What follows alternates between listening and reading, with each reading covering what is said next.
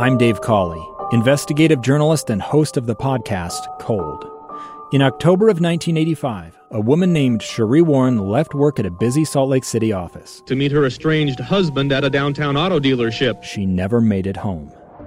Cherie's car surfaced weeks later in Las Vegas. In the parking lot of a hotel casino. No one knows how it got there. Strange. It was strange. Both Cherie's estranged husband and her boyfriend raised suspicion for investigators. I kind of thought that he might have done something. But no arrests were ever made.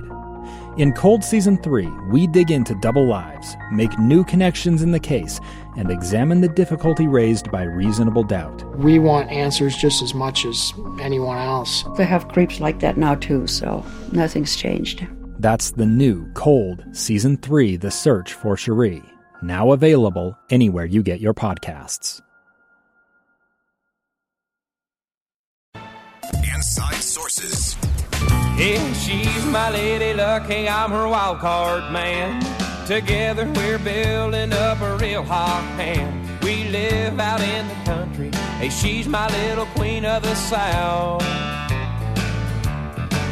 Yeah, we're two of a kind, working on a full house.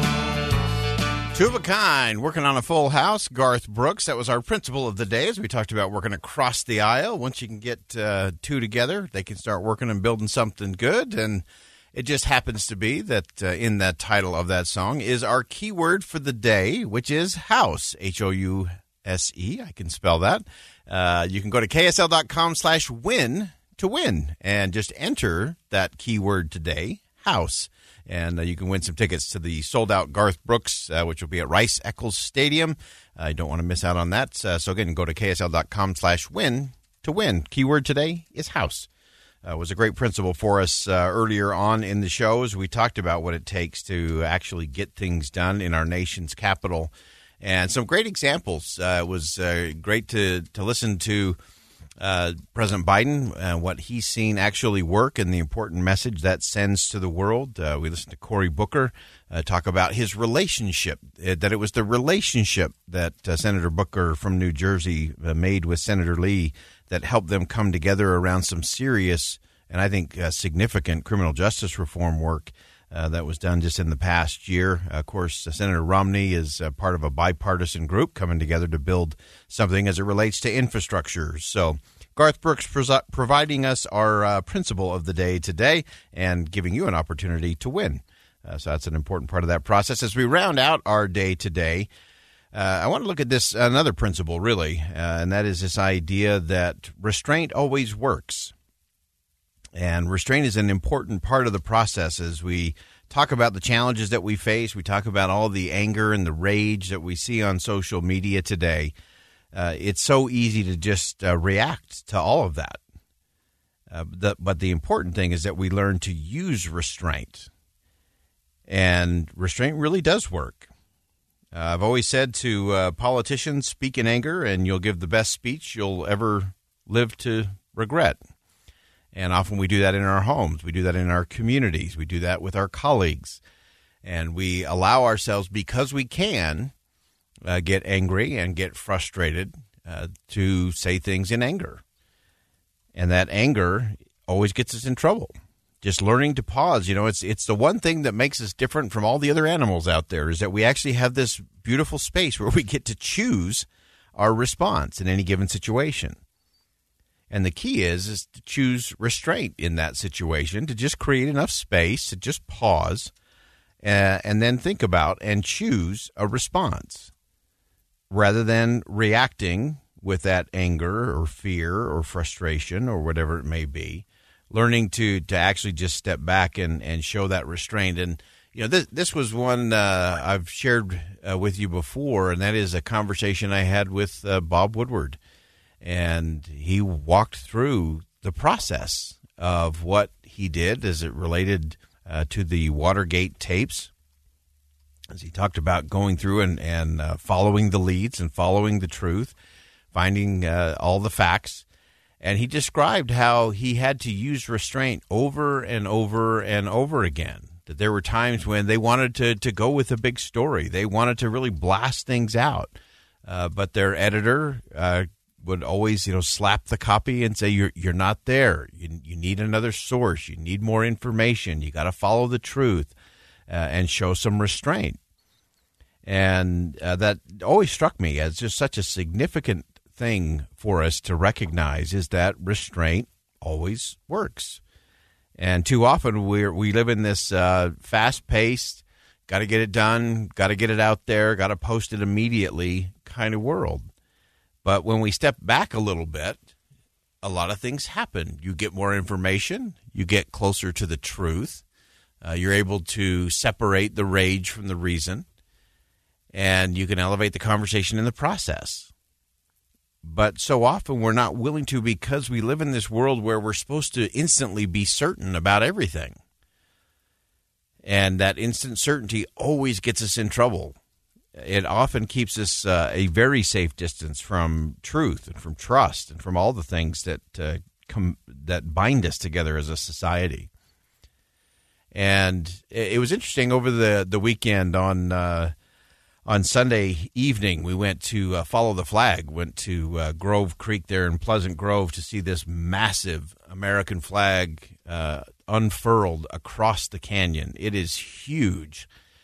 And it was one of those restraint moments in kind of a different way over the weekend. We were sitting there listening to these great stories, these great insights on American history and miracles in our founding and miracles really across our history as a country by Carrie and Kyle Fox and our friends that Follow the Flag.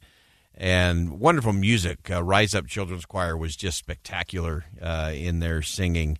And then the rain came, and man, did it rain. It poured.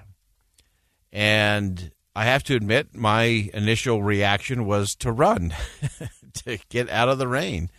But I looked around, and nobody else had moved.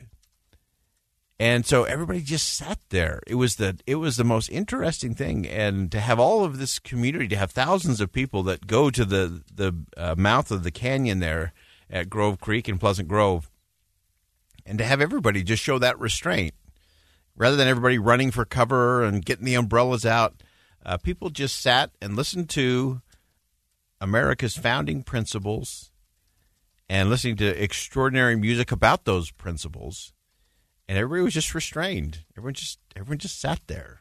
And it was a really powerful thing. It reminded me how powerful community is when community shows restraint. When community comes together and says, okay, here's the principles that really matter. Here's the issue we're trying to get to.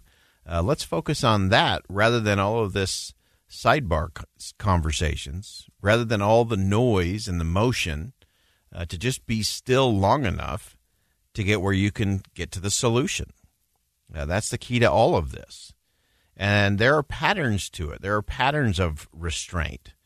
And when we recognize what those patterns are, then we can act in a way that's much more consistent. And it is part of learning to disagree a little bit better, as we like to talk about on this show. But when we learn that, when we figure that out, that restraint always works, then we can actually start building bridges rather than driving wedges. Restraint allows that to take place. And remember, there are people out there who would want nothing more than to drive another wedge. We were talking about it earlier in the program. There are people who just profit, both in terms of dollars and cents, but also who profit in terms of maintaining power by driving wedges. And wedges don't build bridges. We have to recognize that. And so how do you get rid of a wedge? You show restraint. When you have a wedge, most people want to hammer that baby in there. And the further you drive the wedge in, the further the expanse becomes. You cannot build bridges out of wedges. It's impossible.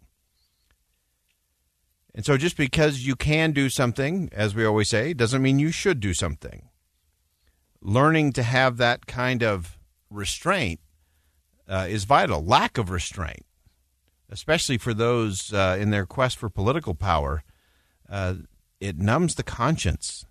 It spirals into a collapse of personal integrity. And so just a little restraint, I used to always tell executives, check your ego at the door. Get past the might equals right. That changes the course of history. But it requires a little bit of restraint right here, right now, from all of us. I'm Boyd Matheson. Thanks for watching and listening to Inside Sources here on KSL News Radio.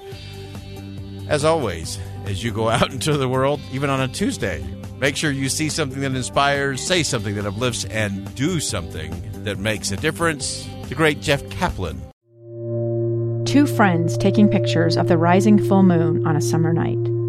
Two teenage kids doing what teenage kids do. When a stranger with a gun and a death wish changed everything. It was violent, it was senseless, and I will never understand it, I will never accept it. I'm Amy Donaldson, and unfortunately, we're all too familiar with stories about how violence shatters lives. But what we rarely see is how they are rebuilt.